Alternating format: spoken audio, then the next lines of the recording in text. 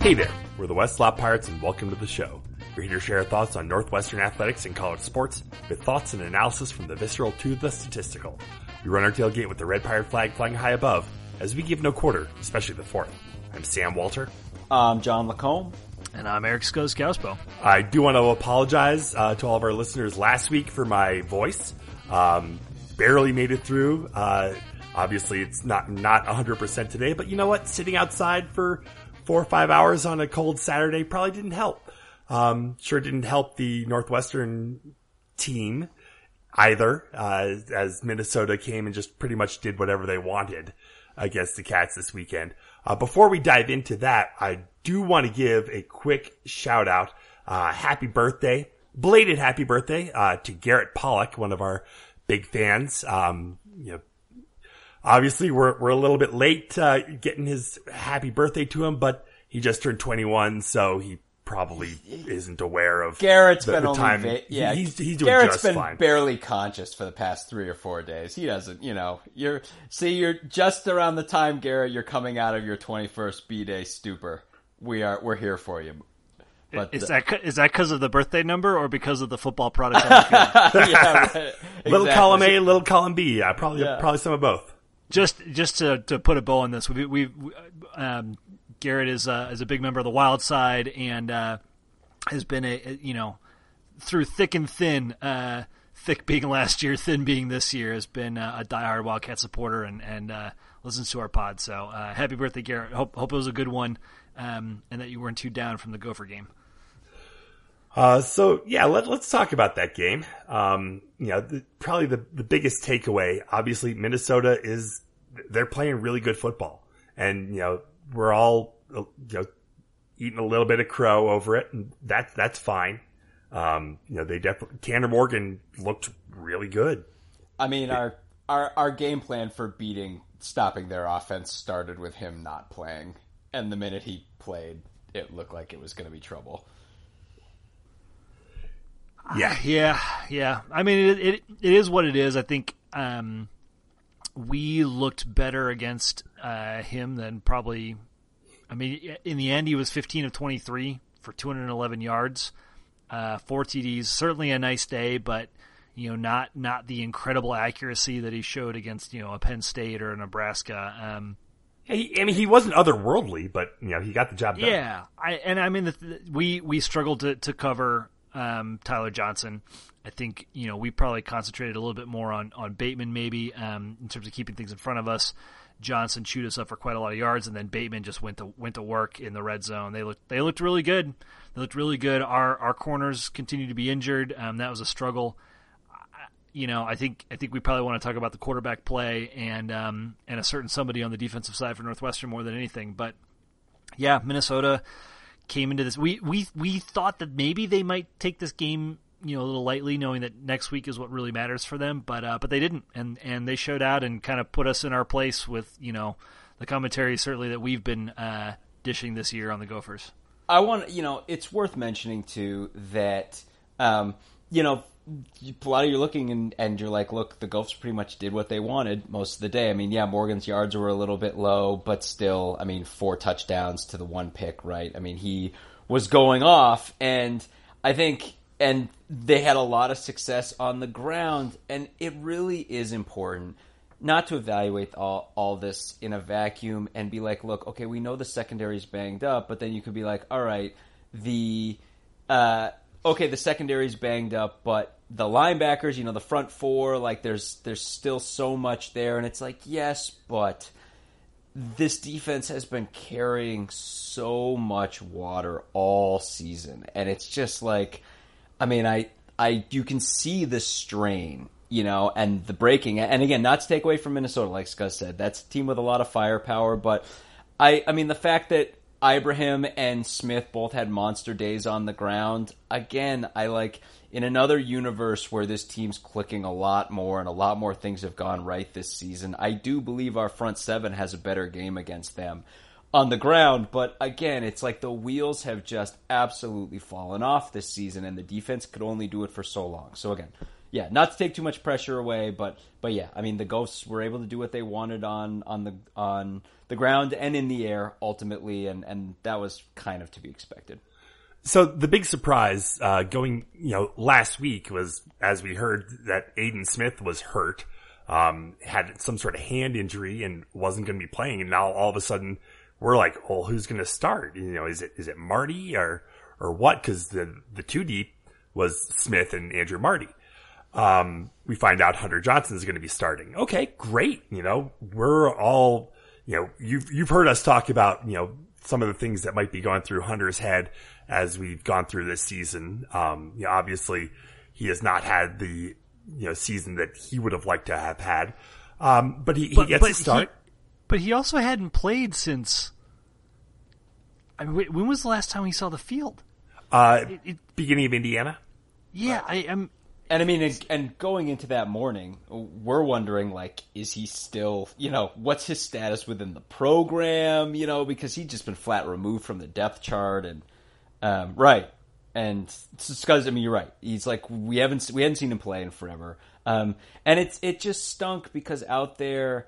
I mean, we were talking after the game, like, oh my gosh, it feels like Hunter has gotten lit up so many times this season. Obviously he has with the injuries and everything, but it even feels like relative to the other guys, he's just gotten clocked. But between that and again, this aforementioned bust that has backed over him and the other quarterbacks that we've talked about multiple times, you could just see in the time that he was out there, and honestly, it reminded me of some of the place that Trevor Siemian was left, by the time he was a senior, and just he'd been, just set up and put in such a bad position for so long that you could just see poor Hunter, like he's holding the ball, he's afraid to throw it out there. I mean, we talked about this at length a long time ago, the fact that you can mess a quarterback up, and he is a quarterback. He's just in a bad place right now.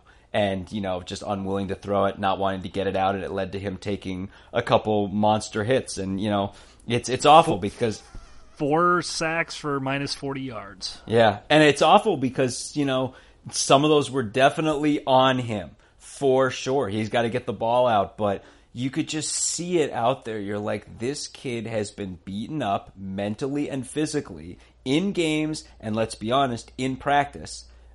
This whole season, and he's a mess, and and of course everything he's had to deal with his family situation also, and it was rough. It was rough to see kind of what that as the final end to what this season has been for him. It was just sad to see. So he got knocked out of the Wisconsin game with an injury. He got knocked out of the Indiana game with an injury. He now got knocked out of the Minnesota game with an injury.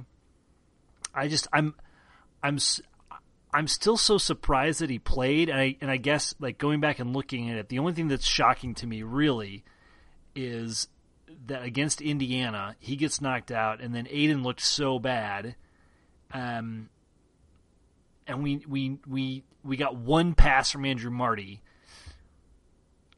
and then you get into Purdue where Aiden actually was looking a little bit better. The wheels come off in the second half. I'm trying to paint the picture of the last 3 or 4 weeks, because what I was struggling with during the Minnesota game is watching Andrew Marty out there thinking, like, why the hell hasn't this guy seen the field before? And when I look back at the schedule, it actually makes a little bit more sense to me. Yeah, no, and I think it's not so much about Smith or even about Hunter for that matter. And, I don't think, it's not a question of, should Marty have leapfrogged over these guys. It's just, when we look, we see what we see out there, what we saw in this game. I mean, it's hard to argue that this wasn't the best quarterback performance we've seen from a Northwestern quarterback this year. And yeah, it's small sample size, but it's not just the numbers. It's, it's the way he looked, the confidence in the pocket, the confidence moving outside of the pocket. He was very strong from the moment he got on the field in this game against a quality Gophers defense. And you can't fault Flynn Nagel for, who tweeted during the game, all this talk from the coaches about something to the effect of all this talk from the coaches about quarterbacks not being ready. Marty should have looked ready out there. And I think Nagel has since deleted that tweet, but you get the sentiment. Certainly. And I think it's folded into, Fitzmagic comments in the post game about Marty had a really bad week of practice. And I think, Riley Lee seconded that. And I think Marty, mentioned it also, but it's just tough when you have the coaches talking week to week. Fitz is getting up there saying, look, the quarterback situation, we've got to do a better job of coaching these guys up. And then it's tough to hear any talk about practice, right? When you juxtapose that with the same kind of comments that are coming out week to week, and to fold that in with just the flailing we've seen going on from this position all season long, it's just tough. It's tough to evaluate any of this stuff, and to evaluate anyone's performance in any given week without looking and saying, how difficult has it been for this entire quarterback room to just make this work all season? And then, so it's tough. And you get why people are tweeting, why people are saying things like that, given the way that this has all played out all season. So I hear what you're saying, and I don't necessarily disagree with any of that. I've really disliked Fitz's comments, especially because I think a lot of it stems from the way the coaches have failed to put these guys in position to succeed. At the same time, right? Like, they don't have much to go on other than practice, and it's one thing for a guy to throw a couple picks in practice. I mean, this is what we heard in preseason vis-a-vis Johnson and TJ Green, right? Was that Johnson clearly had the better arm, clearly had more talent, but was making poorer decisions in practice. I don't get the sense that that's been Andrew Marty's problem. I think if you take that comment about his about players who didn't think they were going to be playing, preparing right or whatnot, and then he made a comment in the press, because I joked we learned more in 90 seconds listening to Andrew Marty than we have all season long, because he said three things. One, he agreed with Fitz that he had a bad week of practice. Two, he said that, I believe it was after the Ohio State game, like he got in there for a play in the Ohio State game, and it changed his. He said that really lit a fire under me, or something like that. I mean, I think I'm not going to accuse this kid of anything other than maybe probably looking at the folks in front of him on the depth chart and saying, well, I'm here for the experience, etc. I'm not really going to get to see the field much. I'm not going to accuse him of anything beyond that, but in his own words, it sounds like he's brought a different level and a different focus to practice the last few weeks. And to be fair, if you're a coach, like, you don't have much else to go on. And,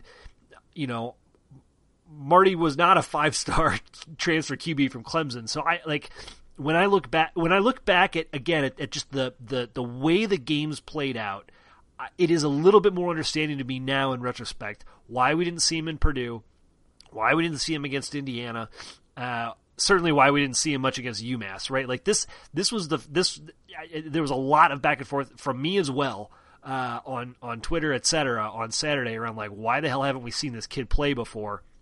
And frankly, I'm okay with it. Like, I think what's more important. Oh yeah, absolutely. My issue isn't that Marty hasn't played up until now. My issue is just, again, and it's broken record stuff, but just the issues in the quarterback room as a whole and what these guys are given to work with. Yeah, so, the other thing that's, I mean, for 4 years it was Clayton Thorson, and there were certain things we didn't like about his game, but you couldn't argue a whole lot with the way the quarterback was being coached the last 3 years, certainly, right? So, like, on one hand, the quarterback room is clearly a mess this year. At the same time, the far bigger mess is the general scheme, lack of new ideas, lack of a system of whatever in the offense. That I think that's much more about the quarterback play than whatever's happening in the quarterback room. I think there's probably, to your point, some disillusionment, and why wouldn't there be in a 2-10, 2-9 season right now, I guess. So, be that as it may, like, we're going to see Andrew Marty against Illinois and see what he can do, and he seems to be able to, he's put some life into this team for sure. And all this is something that we can and will go over in the off season, which begins after this week against Illinois. So I don't want to really try to dig too deep, because after the season's over, we may or may not hear more about what sort of changes are. I mean, they call it Black Monday for a reason. Whether or not we see any coaching changes immediately following the season, or if it's a little bit after. I mean, we've got early signing day coming up. We've got some recruiting that needs to happen, obviously, with this, Aiden Atkinson situation out of, Colorado. With, still a lot more coming out of that, but I think suffice to say, he's not coming to Northwestern. Right. And we're trying to go relatively quick this week. Obviously, we don't want to jump right over this. It's such a massive deal. It's a bomb that was dropped on all of us. We're going to go very deep on all this, postseason right now. But it's like, as of right now, we still have to let that settle, and we still, we have to kind of think about the end of this season and the stuff that's going to happen immediately after. So before we go on to Illinois, we do need to throw out some pirate booty. Joe Gaziano. All the pirate booty. Pirate booty. Starts his career, at Northwestern with a sack for a safety. Breaks the record for most sacks in a Northwestern career with a safety. Joe's father stopped by our tailgate, before John or I had gotten there. Spoke with some of the other guys who were there. I'm sorry we missed him, cause that would have been really great to talk to the Honorable Judge Gaziano. But yeah, I mean, talk about a guy who's just had an unbelievable career at Northwestern. This is not the way we wanted to send Gaz out. But he's going to be playing on Sundays, in some fashion. When he balled out on Saturday, right? Absolutely. So 6 tackles, third on the team, 4 solos, had a sack and a half, an additional tackle for a loss beyond that, and 2 passes defense. Like, he was everywhere. Was right there. Could have had an interception too on a Hankwitz special. Yep. Yeah. There, in the post game, he talked about how he's got 3 safeties in his career. He always wanted a touchdown, but he guesses he'll just have to settle for like 6 points in total. And, I responded to him. I said, "No, man, it's all there for you next week. Go get those Illini. Get yourself in the end zone, Gaztown." But yeah, maybe you can pull a Bo Cizik, but not fumble on the one. Shots fired. No shade to Bo, whatsoever. No shade. Whatever we need to do to get Gaztown in the end zone next week, let's do it. But again, like, a guy who's just been a consummate Wildcat and an incredible player his whole career, a guy that put up big numbers and big plays, and is in the record books now. And earlier in the year, there was the moment where he passed Ifeadi Odenigbo for was that I forget where on the list that was or what number that was, but drew the sword in homage to Ifeadi when he passed him on the list, and then to finish this out and pass Casey Daly for number 1 all time at Northwestern in sacks. That's really special. His name, you're going to see Gaz's name, I think, on the in the stadium at some point. That 3-4 front for the Green Bay Packers is just missing one more. Oh man, one more 3-4 end to finish the trifecta. I hate the Packers, but wouldn't that be awesome? That'd be amazing. Or put him in, keep him in purple. Put him on the other side of Ifeadi. Oh, sign me up! Sign me up! I've already got a Corey Wooten jersey.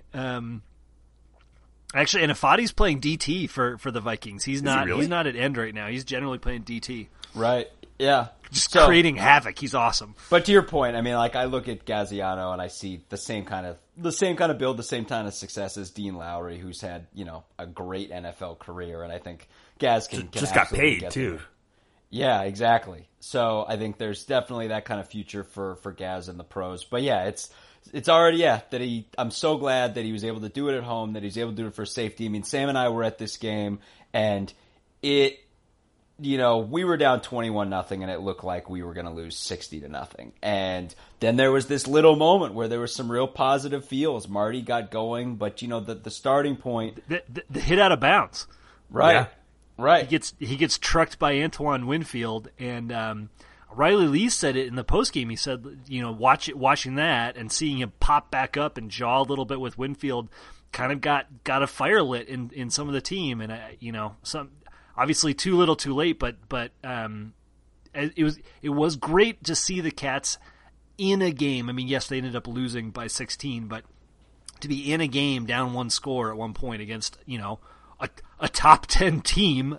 Stings the nostrils to say that out loud, but they didn't give up in this game, and we've probably generally been underselling the performance of the Cats in this game because none of us really believe Minnesota's a top 10 team. We think a lot of that is fashioned from their schedule, and we'll probably see that play out in the next 2 weeks. But who knows? Yeah, again, there were other problems, other issues we had with play calling, especially in the fourth quarter of this game that I don't want to go too deep into. But yeah, I think your bottom line is this team found some offensive life. And next week we are going to be playing a team that is definitely worse than the Gophers on defense. And there's a chance that we might be able to score some points and be right in it. So let's talk about Illinois. I mean, this is a team that, they are not as good as their record indicates. I mean, they have been the beneficiaries of so much luck. And that's played out by the turnover ratio, right? I mean, yep. you think of the turnovers being kind of 50-50 balls, interceptions, fumbles can bounce either way. And Illinois has been fumbles in particularly have been essentially statistically proven to be just a luck statistic. And, this season, they've all been going in, to Illinois. So they're number one in the country in turnover margin. Number one in the country is Illinois, and it is because they have more fumble recoveries than anyone else. It's amazing, too, because aside from that, their defense is not particularly good. It is not as bad as we thought it was going to be, which is like leading the nation horrifically bad. It's been better than that. Credit where credit is due. But you're absolutely right. I mean, it's like you take that out, and I mean, this is a team that, again, Michigan State put up big points against them. And again, Michigan State did that against us, but the Michigan State that did it against Illinois was just like duct tape and dental floss. Like, Michigan State barely has anything left. I mean, this is a team that, got blown out, gave up big points to Minnesota, gave up big points to Nebraska, gave up big points to Eastern Michigan, big points to Michigan at a time when Michigan did not have things figured out offensively. But yeah, again, I don't want to throw a ton of shade. We were off on Illinois. And again, the turnovers absolutely play into it. On the other hand, this is a team not unlike what happened with Minnesota that got a taste of winning and is, they've been in some tough games. I mean, they went on a mini comeback against Michigan before Michigan pulled away in that game.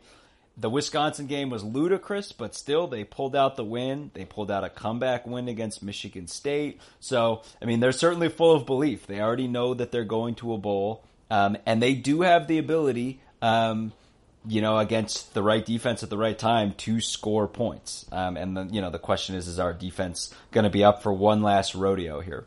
So I am going to chest thump a little bit here because while we were down on the Illini, certainly defensively, I thought there was a formula here for them to cause some problems on offense. I just thought it was a different formula. I thought it was Isaiah Williams becoming the next Juice Williams of Illinois, and it's actually been Brandon Peters. His numbers are not good. 55% completion, below 7 yards per attempt, but 17 TDs, 7 picks. That's not terrible. 22 sacks. Gastown. Let's add to those numbers, please, a little bit. And then Reggie Corbin, Dre Brown have been really solid as running backs. We knew they were going to be a good running team, and that's what I just thought they were going to be like a wishbone. What was that? Was that 2005 or 2006 version of Illinois when they had Rashad Mendenhall and Aurelius Ben and all that? Yep. That's what I thought was gonna be the case here. They've also had a guy emerge, so that Ricky Smalling is a name that's been on their team for a while. There wasn't a lot else at wide receiver in terms of targets, but Josh Torhibi, I don't even know how the heck to say his name, but he's a transfer from USC that got granted eligibility to play, like kind of on the cusp of the season starting. Is averaging 19.2 yards per catch. He's got 9 TDs. That's a problem that we're gonna have to watch out. I mean, seeing what Tyler Johnson was able to do to us last week, that's a bit of a concern, but they've produced with like a pretty traditional pro style looking offense, and their swings are certainly built on the backs of luck from those turnovers. And, you look at their overall statistical profile, and they're nothing to get too excited about, but they're kind of hitting the basic marks of a mediocre, 6-6 team. And that's a lot better than we've been this year. It's funny, I think a lot of people, I read some article that tried to paint it along the lines of like, oh, Illinois is 4-4, 6-5 in conference, but in addition to that, they have like 3 or 4 other one possession games that they lost, and I was like, well, I don't think that's the way you want to be looking at this schedule. Like, I wouldn't be looking at the team leading the nation in turnover margin and then adding more games they could have won. That's not the way that I would go with that statistic. Well, you can't look at close losses and ignore the close wins. Absolutely. Absolutely. So, I mean, it's more realistically, this is a team that should definitely have lost to Wisconsin, should definitely have lost to Michigan State, and could have lost to UConn. If we don't give them the UConn loss, I think, you're talking about a team that's 4-7, 2-6 in conference, and that seems about right for this team. But again, like, their corners, I would say, are healthier than our corners right now. They had more success against Purdue defensively on the road. But if you look at teams they've played that can run the ball, those teams have really kind of run right over the top of them. And if you look at our carry count against Minnesota, we're going to try to do the exact same thing, and I don't really blame us. I think you're going to see probably Evan Hall. Nope. Unless he's not playing. He's officially not playing, so they held him out. So, well, then that becomes an issue. I'm kind of concerned there, honestly. It's, I guess we'll see Jesse Brown, who in slot duty was in and out. I don't know. I mean, again, it's if it ends up being Drake, it ends up being Drake. But I'll tell you, we're going to try to run the ball a lot. You may see us running a fair amount with Andrew Marty, who again Ray Nairo the third, baby. Who's the other guy that was practicing with the running backs? He hasn't had a carry yet, but Coco Azemo. Coco Azemo, yeah. I wonder if we see him finally. Maybe. I mean, and again, it's like, we're just trying to get across the finish line here. I do think we're going to be running the ball a lot, though, because Illinois is very vulnerable to running the ball. And again, some of that may be with Marty. I mean, again, you saw a lot of it's going to be with Marty. He's a bull, and especially in short yardage situations, but you hope we're going to try to throw it a little bit more. Again, not to go backwards, but the play calling we saw in the fourth quarter of the Minnesota game when the game wasn't yet decided, was really dispiriting. And I hope that Marty gets a chance to throw a little bit more in this game and make a few more things happen. But I think, don't get any illusions that we're going to be throwing the ball a lot. I don't think you've seen how low the pass attempts have been over the past 2 games. They're going to stay low. We're going to try to run. No matter if it is Ray Nairo out there, we're going to keep the attempts low, the passing attempts low and the running attempts high, and we're going to try to move the ball. And again, do not forget that the offensive line has been doing well the past couple of weeks, and that includes the Minnesota game. It's not amazing. We averaged 3.5 yards a carry if you take out Hunter's 4 sacks. And again, that's not amazing, but keep in mind, that includes multiple touchdown drives. So that's going to be the goal. It's going to be 3 yards in a cloud of dust and a lot of that, and the line is going to make that possible. And I think if you're looking for the scenario, you hope that Illinois' luck in the turnover game finally starts to run out. We're able to control the clock, move the ball, put a couple touchdown drives together, maybe get a turnover or two, and to be in it. I mean, Illinois is not Minnesota by remotely. So, this is you should feel like we've got a real shot to win this one, which we haven't had in weeks. It's the first time since Nebraska. Like truly, this is the first time. I'm not counting UMass. This is the first time since Nebraska that I've really thought this is a team that we can beat. Not Purdue. I mean, I just thought, like, if you listen back to our podcast for that game, I think we just thought that David Bell was going to carve us apart, and we didn't have an answer for it, and we thought Hunter was going to be out, and I think our hopes there were that it was going to be a mucky game, and we were all shocked when Northwestern came out and took the lead early on, right? I mean, we hadn't scored a touchdown in a month. Yeah. Until that game. John, you mentioned multiple touches. I think we've only scored multiple touchdowns in 3 games this year. Did we get 2 against Wisconsin, or was that 1 and some weird field goal? I think we got 2. And it's all right. So 4 games this year. And it's important too to acknowledge that, like Scuzz said, Illinois' offense is not this amazing offense. I mean, like Scuzz said, they have been effective in a couple of different ways. But I mean, this team scored 37 against Michigan State. That was really their hallmark offensive performance. I mean, 38 points against Joe Bocce-less Michigan State. Exactly. And it's like 38 points against Rutgers. Congratulations. You take that out, this team basically scores in the 20s.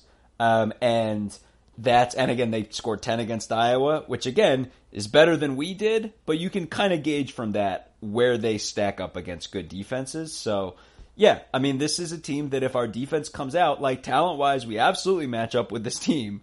And we've got a real chance. And man, it would sure be something to take away from this horrible season that we've all had to endure if we could maintain our streak over Illinois. Well, and if you can divorce yourself from the idea, like from all the rigmarole with the offensive coordinator, the problems at QB, the questions about recruits, like all that sort of stuff, and just let's enjoy this one. Let's see if they can pull this out. Let's pull for these seniors, pull for these kids, and when the dust settles after this game, we can step back and go back to our regularly scheduled program. But this is a rivalry. This is a rivalry game. I don't think we've ever won 5 in a row. Yeah, exactly. Over Illinois, almost ever. Right. For these fifth-year seniors, let's have them be able to take away from all of this they've had to go through that they never lost to Illinois. That would be awesome. And it's a real goal, and it's a really important one. I'll also note that I forget who it was that did it. I retweeted it as a number of others did too. But there was I think it was Pick Six. I forget who it was. Maybe SB Nation or something or other. But they went and categorized all the rivalries in college football, and they did a point system based on so distance between the schools, like the hate, like the pissed offness factor. In terms of how petty the teams have been over time, the balance in the series. So a rivalry between, say, Michigan State and Michigan is it's pretty lopsided, right? But they came out with Northwestern Illinois as the 9th best rivalry in college football based on this algorithm, and as a stats guy, that is right up my alley. I'm totally on board. Let's go. And again, get that trophy for all the rough road that we've been on with Fitz this season. We love the man, and we love his dripping hate for the Illini, and he is the man you want in a week like this, because he will never be disconnected from his just total disgust for Illinois, and he will be pumping that into these guys all week this week, and of that we can be happy. So real quick, want to just mention some of the other big games going around the Big Ten and around the country. Biggest game in the Big Ten this week. Game day is going to be there. The Minnesota-Wisconsin game. Paul Bunyan's axe, is that the? I believe that's the trophy. Yep. But that is going to determine who goes to Indy to get curb stomped by Ohio State. Wait, game day's going to Minneapolis? Yeah, game day's in Minneapolis. Wow. First time ever. Yep. Whew. Pack your parkas, people. Yeah. Gonna be chilly. AccuWeather forecast is predicting rain and snow with a high of 38. So do you call that snowy mix? Snowy mix, sure. It's sleet. I mean, it's honestly ugly. It's a fantastic game. I believe either of these teams, I think they're both playing great football right now. If Tanner Morgan's healthy, I mean, these are two teams that are ready to throw haymakers. I take nothing away from either of these teams. Wisconsin was a mess early, got it together. They're back. the winner of this game is probably, I mean, again, it's probably the second best team in the Big Ten and deserves to be going. And, Minnesota still has, what, a 1 in 50 chance of the college football playoff? Nope. No. If they beat Ohio State, which they won't. But still, this is, I mean, it's a huge game. And I don't know, I don't know ever if you've had a rivalry game between these two schools that has carried this kind of significance. You'd have to go a long way back. So, yeah, I just nothing much to say other than that this is just an awesome game, and I think everyone can't wait to see it. You got Michigan, Ohio State at 11, the high noon game on Fox. Sammy, when you said the biggest game and the game day is going there, and then you said Minnesota, Wisconsin, I really thought you were doing a bit. No, no bit. No, I mean, wow. Well, I mean, I don't disagree, but I had no idea they were going. I'm stunned. I'm stunned. Wow. It's funny too because the Michigan team of the past 3 or 4 weeks is like. Exactly. That's the team we were expecting. And as it is, they certainly, you could, if they bring their A-plus game, it's a team that certainly could play spoiler. It's their own darn fault for sucking so bad at the start of the season and not having their act together at all that they're out of this thing now and that this game doesn't mean anything. I mean, if they had one less loss, this game would mean everything, but it doesn't. But they still can certainly screw with Ohio State. I mean, well, I don't know. Can they? They can. I feel like they can hurt Ohio State from a playoff perspective. But I feel like if Ohio State wins the Big Ten, Ohio State's in regardless of what happens in this game, unless they got flattened by Michigan, which I don't think is going to happen. I think you're right because they would have won the game that Alabama won't have a chance. I mean, they're number 1 in the CFP right now as we record this. So yeah. I mean, but it's an interesting that in a game that they didn't necessarily run away from Penn State. Right. They leapfrog LSU. I think people one of those fumble calls was garbage. Yeah.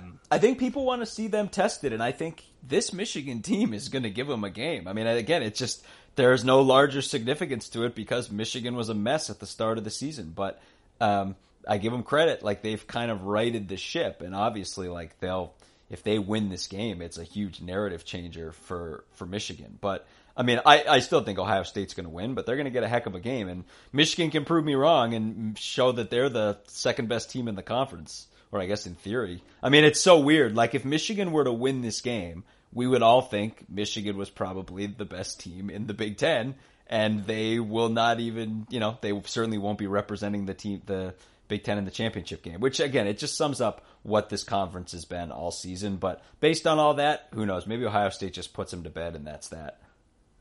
Elsewhere around the Big Ten, Iowa, Nebraska, go Hawkeyes. Let's keep Nebraska out of a bowl yet another year. Yep, absolutely. No, but even at 5-7, Nebraska can still get in with APR. They can. Yeah, they can. They can, but I think BC is first in line. Yeah, maybe BC's first in line, but there's the Pac-12 passed some rule that excludes any of their schools from going at 5-7. There's not that many teams, and Nebraska's on that list. There may be 6 or 7 deep right now, but some of those other teams still need to win a 5th game. So, gotcha. And with Mizzou's bowl ban being held up, that does open it up. And there was articles. I think Stu Mandel in the Athletic today was writing about it, and everyone thinks that BC is going to be that 5-17 that would jump in. They'd probably be the first one. So, nonetheless, let's let Iowa just put this to bed and keep Nebraska home for the winter. You've got Indiana, Purdue. Indiana's going bowling. Purdue is not, again, unless Purdue wins and is one of those 5-7 teams. But again, this to me is about Indiana. I mean, again, Purdue's had a really rough run, but Indiana's a darn good football team. Michigan ran away from them, but again, just this Michigan team is like a tale of 2 seasons, really, with them. Indiana's a good football team. This team's got a really good chance to win 9 games this year, and I think they're gonna put it on Purdue and then head off to a half decent bowl. Rutgers at Penn State. We should Great. just stop mentioning whoever Rutgers is playing. Again, conference game, same side of the conference. Conference game. And then Michigan State looking to get bowl eligible at home against Maryland. There's no reason to think that Maryland can win this game, but who knows? And then nationally, I mean, this is Thanksgiving week, Scuzz. You know, every year we think back to that week in Colorado that we just gluttonous, never left the couch, just football. I forget what we what are you talking about? We went snowboarding one day, and that's true. And then we ate, like, that's probably one of the 3 best weeks that I've ever eaten in my life, and I think the other 2 were in New Orleans. So why I forget why don't we do those things anymore? I'm trying to remember. Yeah, I'm going to spend this entire weekend basically like tending to my sick children. I don't even know if I'm going to get to watch any football, but this is the best football weekend of the year. There is so much good stuff. It's partially, I love Thanksgiving to begin with, and this just adds to the the quality of the weekend. Yeah, I mean, you got games on Friday, games on Saturday. Is there a Thanksgiving night game? I mean, I know there's the 3 NFL games. Usually the Egg Bowl is Thanksgiving night. Yeah, it is. It is. Yeah. Oh, yeah. Egg Bowl, Thanksgiving night. Mississippi State looking to get bowl eligible. Virginia Tech, Texas Tech. So we got to talk about on Friday afternoon, Cincinnati at Memphis. Hell yeah, Cincinnati at Memphis. The first quarters 1 through 4 of Cincinnati Memphis. It's going to be great. Quarters 1 through 4 of the 8 quarters, these teams are most likely going to go head to head. It's fantastic. Yeah. So they're playing in Memphis this weekend. They're both 10-1. If Memphis wins, they'll both be 7-1 in conference, and will be meeting again next week in the AAC championship game. If Cincinnati wins, what happens? Does Memphis drop out, or do they play together? Do they play again anyway? That's a great question. I think Memphis is out. I'd have to look, but I know Navy would have to win.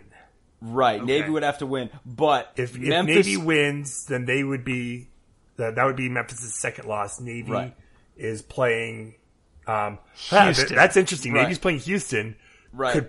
Could potentially play in the AAC championship game and then play Army. But for Memphis, the path is Memphis's path to most likely a Power 5 bowl is, as the Group of 5 champion, is 8 quarters of Cincinnati, which is just amazing. Like it's 2 weeks, 8 quarters of football against the Bearcats. Hey, that's Cincinnati's path too, right? Same deal.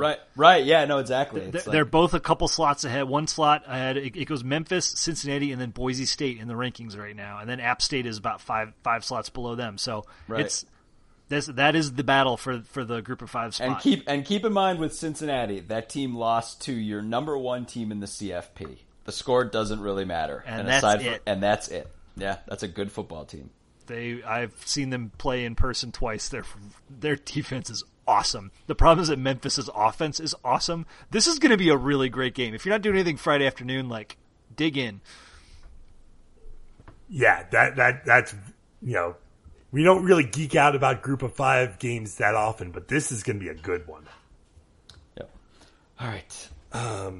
Iron Bowl. Yeah, Iron Bowl. Iron Bowl. Nick Saban says Auburn's the best team they've played all season, which again is just amazing. Amazing, just like shots fired in the shots fired at Coach O speeding away. Mm-hmm. He sees you in the rearview mirror. But with that said, I mean Bama's with their backup quarterback could lose, but again, Bama's path to the playoff is still pretty straightforward. I think if they win this game, Oregon losing did them a lot of favors, and their resume ultimately is going to be in pretty good shape. So I don't know, Utah. If Utah wins the Pac-12, yeah. Again, it's like ultimately, it'll be close. Utah again, Oregon losing hurt them a lot, but we shall see. I mean, again, of course, Oregon lost to Auburn. Bama beats Auburn, all of that stuff. So, but again, cart before the horse. Auburn's going to have something to say about that, and they're not going to get a better shot at Bama than with 2 out. So, we'll see.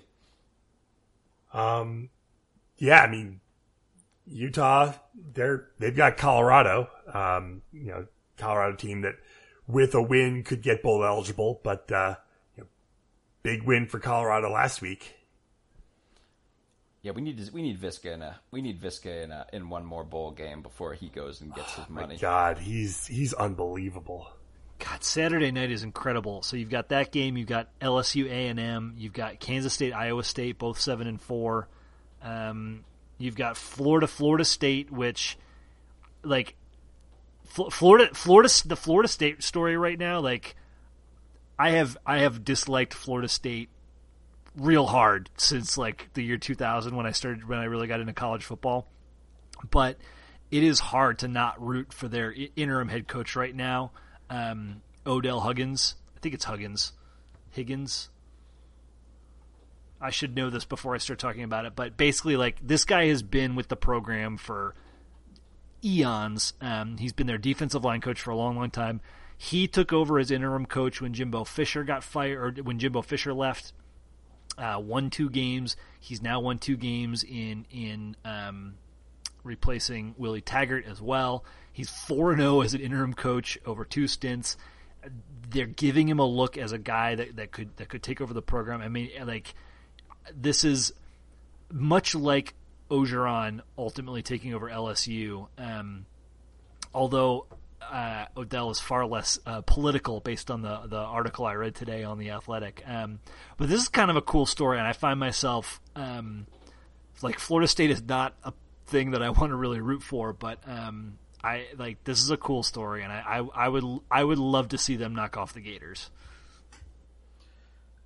Bedlam, I mentioned for a second, I mean, that Oklahoma is still in it. I mean, they beat Oklahoma State handily and then go play Baylor again.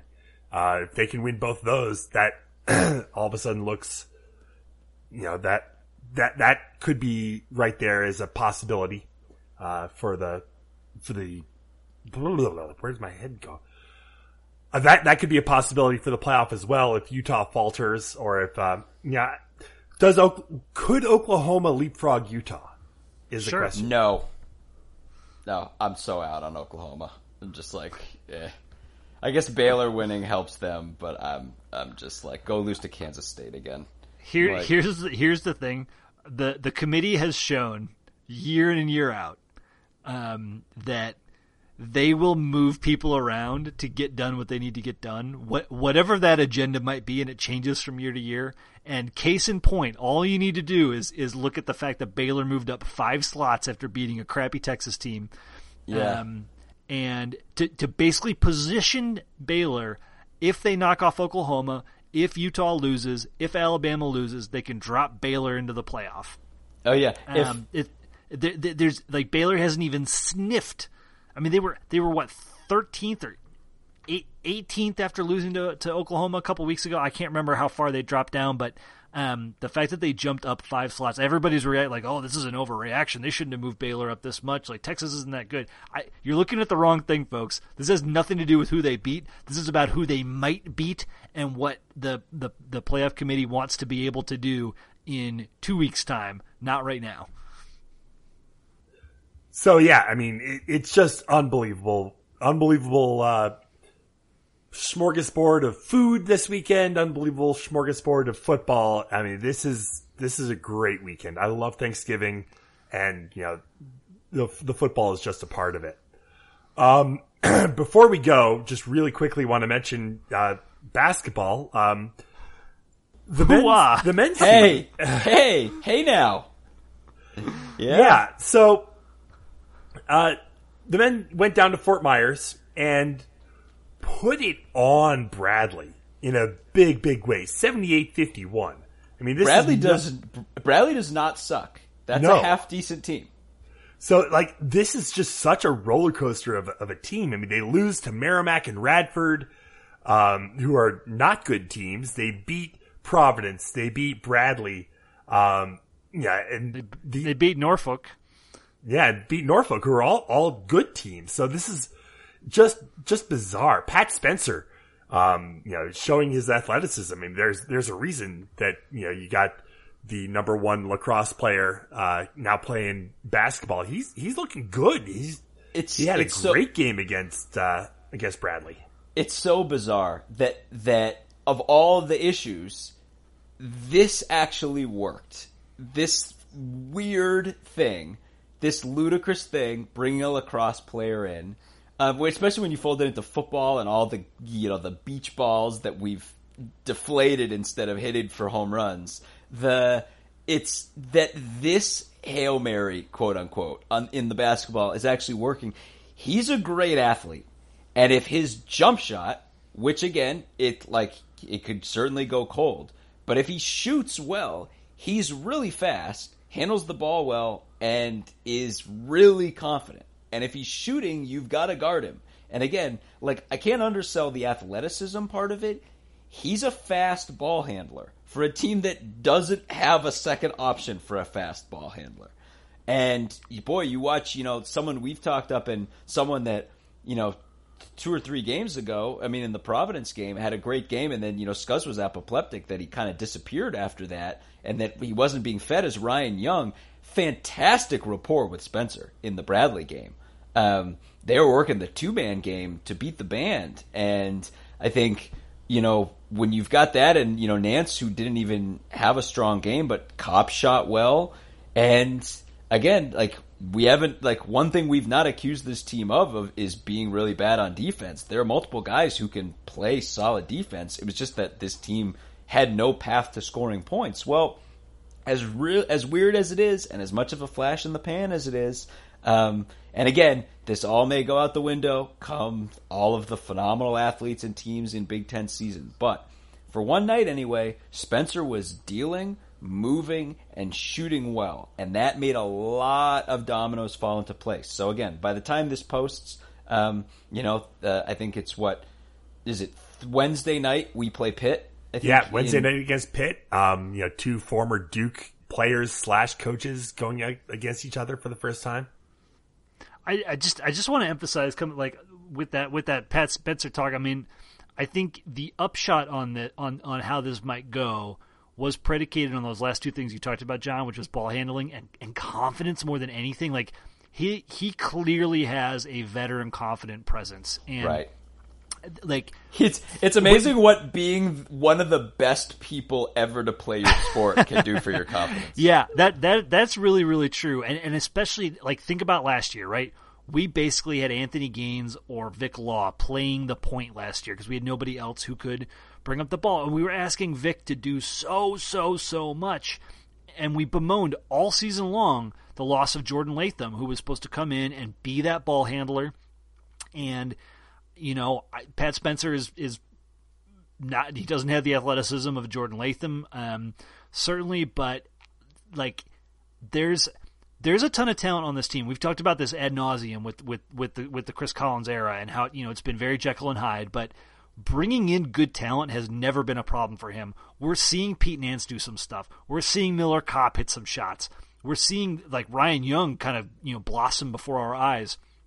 And when you watch this team out on the floor, they've got a height and length that I don't think I've ever quite seen from Northwestern starting 5 or even backup 5 before. They are big when Nance and Young are on the floor at the same time. You're right. I mean, John, I know you were really not you during the Providence game, and when we recapped it, your comment was wow, Providence missed so many layups. That is just not going to continue to happen. We saw Bradley miss a few. The propensity to miss that Providence showed certainly was a lot on Providence, but I think our guys make it hard for other teams inside. That defensive component is there, and I'll say too, I think the defense I think was way better in the Bradley game than it was in the Providence game. They showed out in this game. Yeah. Now there are still going to be games where we go cold shooting. That's always been a problem for Northwestern. We're just not a hot shooting team. That's why I got so frustrated that we weren't leveraging Ryan Young against Radford when we were shooting terribly, because get the ball inside, shot percentage is not going to be a problem, right? Just stop bombing from 3. So if we can keep that going, because he's decent, and that just takes so much pressure off of Turner and Barron and Games and Nance and Kopp. Like they don't feel like they need to be the hero. They can play their game. They can make their contributions.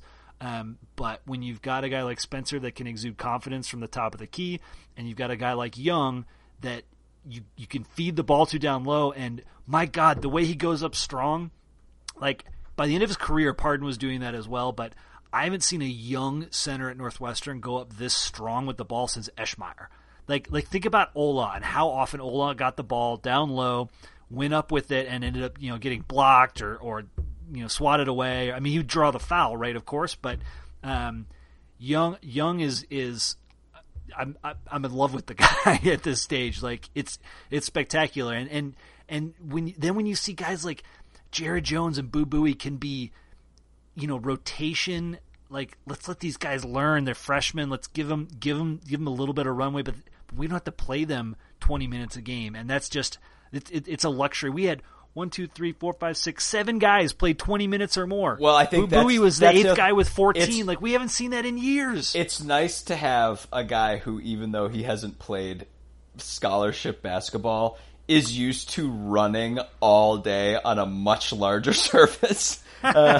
Because Spencer is gonna. I mean, you can see we're really quickly. I mean, Buie has had some real issues this season. And his turnovers. And thank God, because he'd be pushed into a starting role.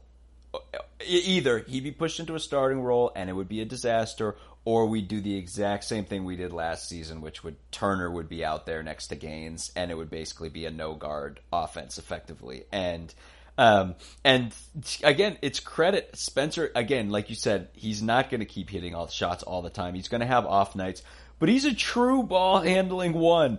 And it's so bizarre that this situation worked out that we got this player. But yeah, you look at this game and you're like, Nance, and he's gonna have a lot, and that's the bugaboo with Nance is, he's been really trick or treat because you see the potential every time he steps out. I mean, I think, they were playing, and I think it was like, it might have been Raftery or someone was kind of commenting, being like, well, he's actually a lot longer, than he looks. And I'm like, what are you talking? He looks like Gumby.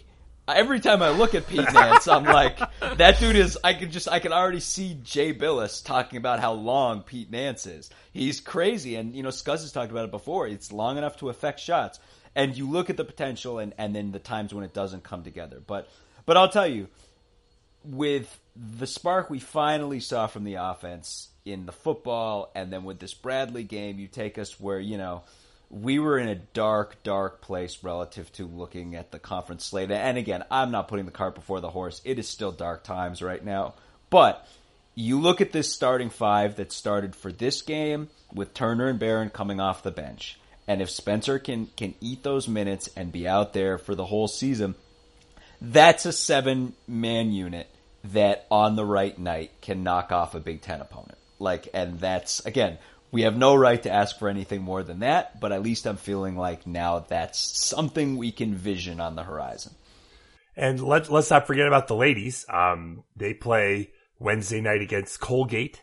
And then after swatting Valpo aside like exactly, a fly. 69-48. I mean, it's just been, they've been playing so well. And then on Sunday against DePaul, Autism Awareness Day at Welsh Ryan Arena. So head out to the stadium for that if you want to see some amazing basketball. And that's a big game. DePaul is a good team, and this is one of those ones where, again, there aren't many sports still right now. I mean, because DePaul men's basketball has been down for so long, and Northwestern's has been up and down. But for the ladies right now, Northwestern DePaul is a big deal, and that's a big game for a lot of non-conference bragging rights, and for the women in the season, they're having a chance for another big feather in their cap.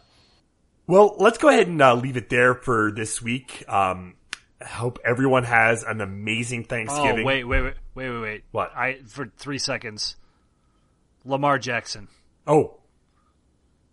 I just have to do it. Every year we record a live NFL draft podcast. We generally tune in like midway through the first round, talk especially about Broncos and Vikings picks, but then, watch for a good 10 or 11 picks as the draft goes along. And 2 years ago, from the moment we started recording, we were imploring every team to draft Lamar Jackson because we thought he was the best quarterback in the draft. We thought that he had the best potential to be great, and we were effing right. At the same time, I'm so glad he didn't end up in Cleveland because they probably would have squandered him. And credit to the Baltimore coaching staff who have designed their entire scheme and game plan and offense around him, and done it in a way to help him, to let him shine. And damn, shine he is. Whew. Yeah, I mean, just last night, I haven't had a chance to watch him that much this season, but oh my goodness, watching him last night, he's electrifying. Yeah, he can destroy you from long. But I think what was most impressive about last night, all 5 of his touchdown passes were like inside the red zone touchdown passes. That's when the defense compresses. That was like your windows get smaller. Like, how many times have you seen an NFL quarterback throw horrible fade passes and not score and then settle for a field goal? Like, that's the bloody NFL like playbook. And he put 5 across against a decent defense. And that's like, the guy's amazing. If you have a chance, like whether you're an NFL fan or not, find time to watch Lamar Jackson on Sundays because he is incredible. And this weekend they're playing the Niners, who are playing amazing this year. So this could be a great game on Sunday. Baltimore, San Francisco, big time game. So with that, let's go ahead and leave it there for this week. Wish everyone a very happy Thanksgiving, gentlemen. Hope you have amazing Thanksgivings, wonderful food, wonderful football, family, all the best to everyone, both you guys especially. So head to our website, westlawpirates.com, where you can leave comments and questions. Find us on Facebook, Twitter, and Instagram at westlawpirates.